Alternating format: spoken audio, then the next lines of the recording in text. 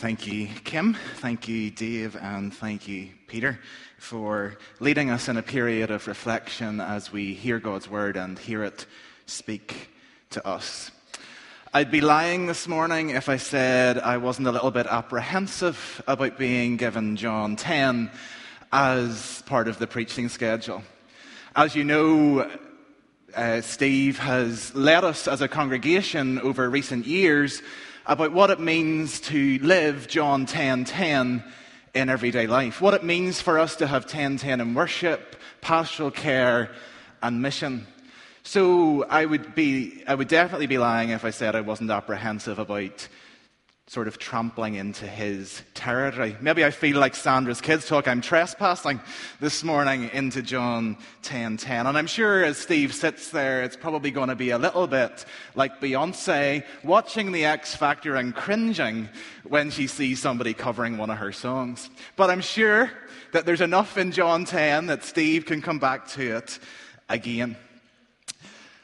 Going to get even more cringeworthy now. Nicki Minaj, that well-known American philosopher, notice she's not part of our evening series, but maybe in a couple of years, David will have unpacked a little bit of what her philosophy is telling us. But Nicki Minaj, in one of her songs, says, "Everyone's born, but not everyone lives." And as we come to this section in John's Gospel this morning, what we're discovering is that God has come in the form of Jesus that we may have life in all its fullness, that we may have life abundantly, that we may experience the reality of who He is, and that reality to overflow in our lives, in our relationships, in our families, and in our workplaces. I don't know about you, but maybe a mantra of this generation is, this isn't the real world. When we were growing up in school, people told us that really our life begins somewhere in the future. Once we leave here and move on to something else, the next thing that is bigger and better and brighter and shinier. And while we may have believed that, we realized that it was going to be harder. We realized that our younger days were prepping us for the day when life would really take off. We grew with an expectancy of the next big thing. And as we progressed towards each new milestone, we often experienced a subtle sense of disappointment rather than satisfaction. Maybe as we approached those milestones, we maybe look around and shrugged our shoulders and thought, this can't be it. The next thing will be when I truly and fully live. When I get married, when I finish school, when I buy a house, when I travel, then life will really begin. Because today really is just a holding zone for something more. But when we reach that long-awaited achievement and discover it doesn't quite meet our expectations, we often just set our eyes on the next step. I have come that you may have life in all its fullness today.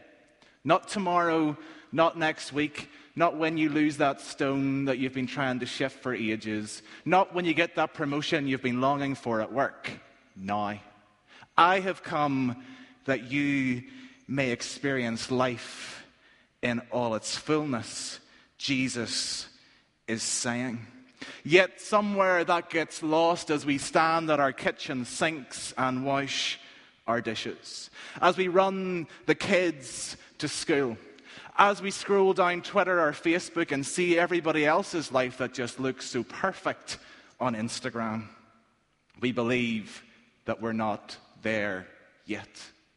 Yet, Jesus breaks into the narrative of the age and says, now you have life in all its fullness. Life in all its fullness.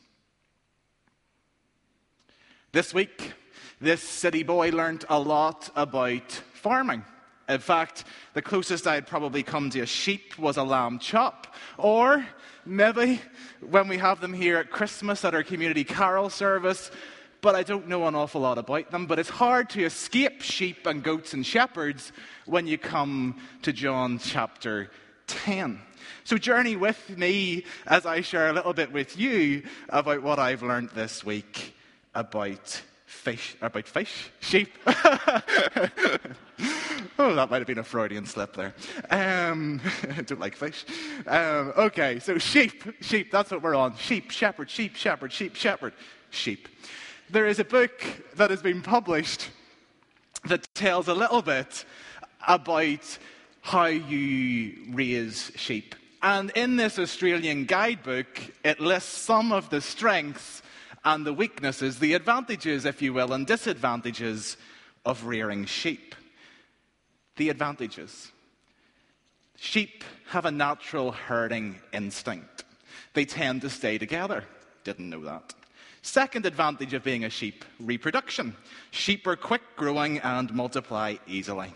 And the third advantage of being a sheep or having sheep is obedience, because sheep can be trained to obey. 3 advantages of having sheep. The book then moves on to the disadvantages. Sheep are not adapted to heat and dryness. Now, bear in mind, this is an Australian guidebook. Sheep thrive here, obviously, because it's not warm or dry most of the time. The book then also tells us that sheep can't survive without adequate food. It tells us that sheep are fragile. They are naturally defenseless. Sheep are susceptible to parasites. Sheep must be continually watched. Sheep need protection at night. Sheep are short-sighted and they can only see 6 feet ahead, a little like me without my glasses. Seems that this book majors on the disadvantages of having sheep rather than the advantages. And maybe then we can see why Jesus uses sheep to refer to us and a shepherd to him, because really, at the end of the day, we mess up a lot, and sometimes we're hard to control, and sometimes we're extremely hard to manage. But I also learned this week, this is me going to show off a little bit now though, when I did throw this fact out in the office during the week, somebody went, yeah, I knew that already, but this is news to me. There are different kinds of sheep. But also, I just thought they were white and fluffy. But anyway, I also learned that there is a difference between British sheep and Palestinian sheep, and British shepherds and Palestinian shepherds. In Britain, sheep are largely reared for their meat, whilst in Palestine they are mostly kept for their milk and wool. Imagine the conversation you're going to be able to have around the dinner table today as you eat your sheep. Which means that... Okay, so let's go back there before we lose the point.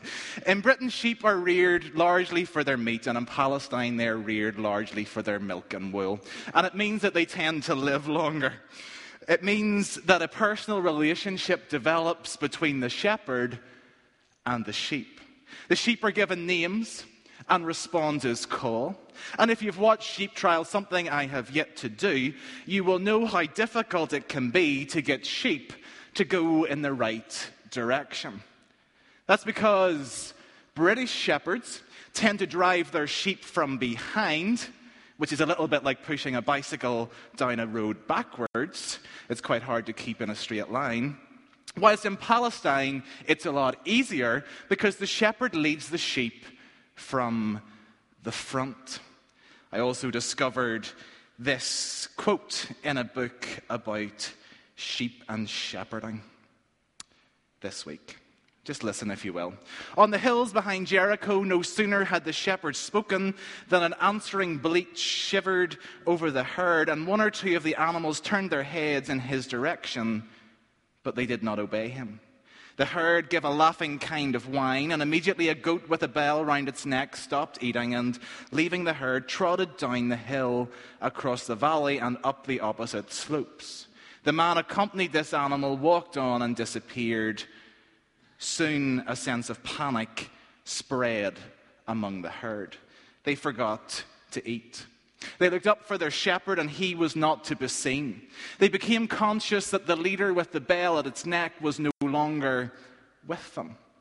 From a distance came a strange laughing call of the shepherd, and at the sound of his voice, the entire herd stampeded in the direction in which he was going, hearing his voice. As we come this morning into God's presence, are we here with a sense of expectation that we're actually going to hear for him? Have we come here to hear from the shepherd who is leading the life of our sheep? Transport yourself, if you will, back into the time when Jesus would have been telling these stories and walking among the people on the earth. Maybe he was conversing with a huge crowd of people and in one moment turns his eyes towards the hillside of the Mount of Olives and maybe sees a familiar sight of shepherds busy as the afternoon waned into evening, folding their flocks, preparing for the evening. This could very well have been the visual aid that Jesus used to teach another lesson to those gathered around him, a little bit about himself.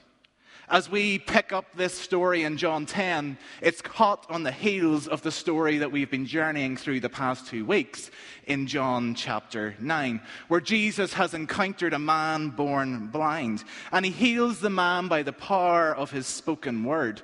And when the religious leaders demand an explanation and the man testifies to Jesus, they throw him out of the temple. Rejected by the religious leaders, he becomes a follower of Jesus. So it is into this that Jesus introduces the illustration of the shepherd and the sheep. He says in John 10 and 16, I've lost my place here. So Jesus introduces this illustration. He is the shepherd. There is a sheep pen where he is gathering together his sheep. I'll not bore you a little bit with the story that I was going to there. But for the original hearers of this passage, the idea of God as shepherd would have been something that they were extremely familiar with, because the Old Testament is littered with examples of God being referred to as the shepherd. Psalm 23, Isaiah 40, Jeremiah 31. So this imagery would have been familiar to those listening to Jesus. But the question must be, well, where is Jesus heading with this imagery? Because we see in John 10 and 6 that the writer leaves these details. Jesus used this figure of speech, but the Pharisees did not understand what he was telling them. Yet again, we see that the religious haven't quite got the picture. So Jesus becomes more direct and more explicit and goes on to say, I am the door. I am the good shepherd. I am the good shepherd. In this passage, we see that Jesus calls himself the good shepherd, coming from the Greek kalos. I know, I can't believe I'm about to do this myself either. Coming from the Greek kalos, or so the books tell me, which means good not in the sort of moral or ethical sense, but more in a Platonic sense of an ideal or a model of perfection or authenticity. Jesus, in the midst of this setting, is presenting himself as the real shepherd, as the ideal shepherd, as the model for our everyday lives. Not what people were expecting. Funny, people didn't catch on. But it's also interesting as we journey through John that we'll see that John's gospel is the only one that speaks of Jesus' death in terms of laying down his life. The shepherd laying down his life for his sheep. This imagery you'll find is repeated 3 times in 7 verses. And we know that when you want to get something across to somebody, repetition is often a good way to do it. Time and time again, Jesus is telling them that he's not only there to shepherd them and to lead them, but that ultimately his love for them is so strong and so loving that he will lay down his life for them. We come to a table later to discover the reality of that. The bread and the wine, body, blood, life laid down. But we find that when Jesus offers the world tenderness and safety, the world shatters it. For the people who originally would have been hearing John's gospel, their world was overshadowed by anxiety about persecution and fear of losing everything, livelihoods, family relations, and community status. So much for green pastures and still waters that we've been reading about this morning. Anxiety, uncertainty, worry sound familiar. Here we are all those years later, and we too carry our anxiety, our worry around with us on a daily basis. How is this situation going to turn out?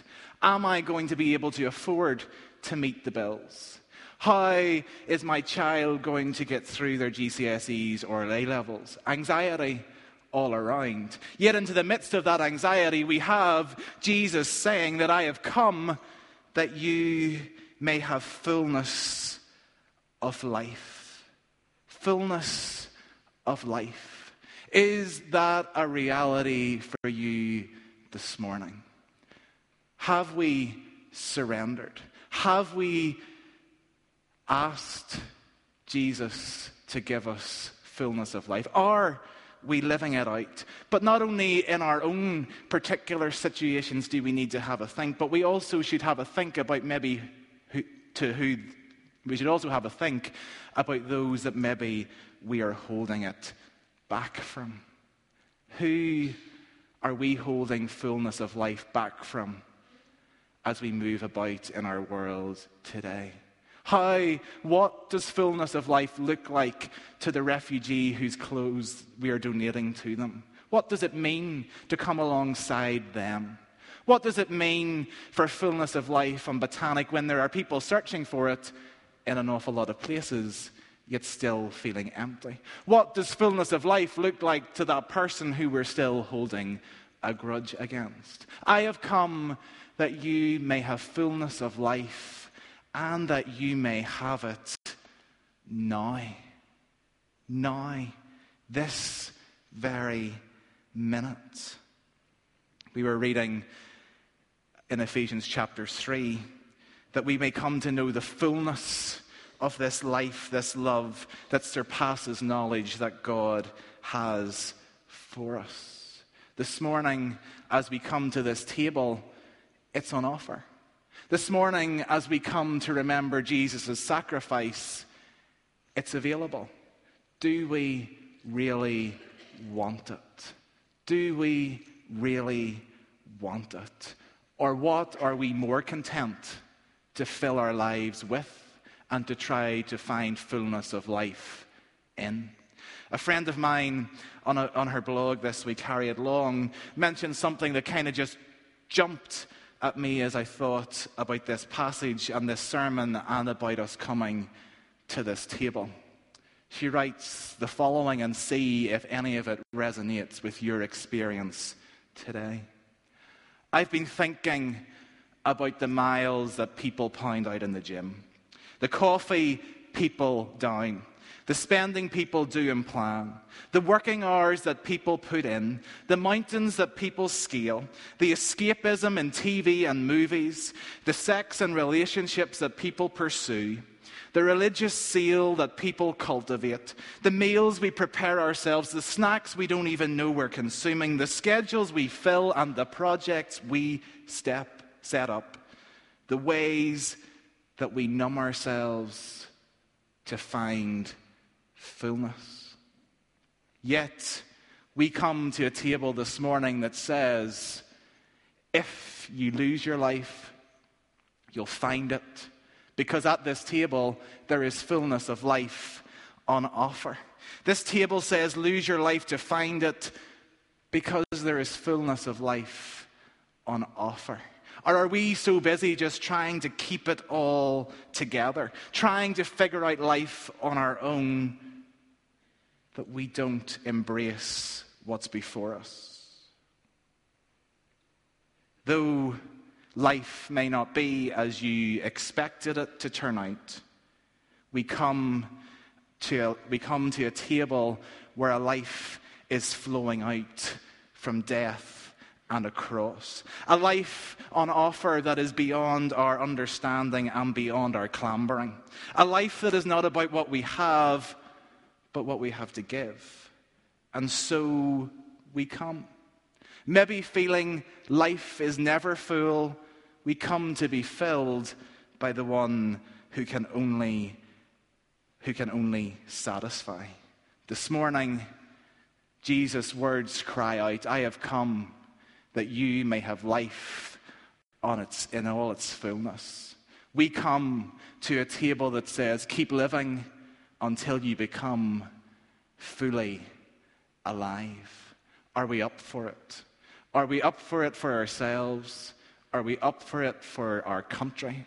Are we up for it for our friends? How different will things look if we follow the lead of the shepherd, if we hear his voice, if we follow his commands and calls and enter into the fullness of life that only he can give? Let us pray. Heavenly Father, we come to you in awe of who you are,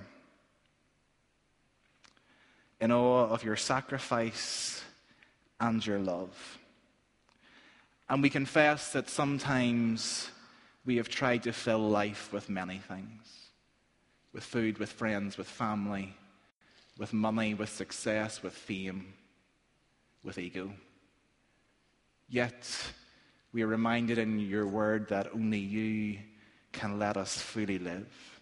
So as we come to your table, we ask you to take our lives. Take our lives, but allow us in that taking to fully live. In Jesus' name we pray. Amen.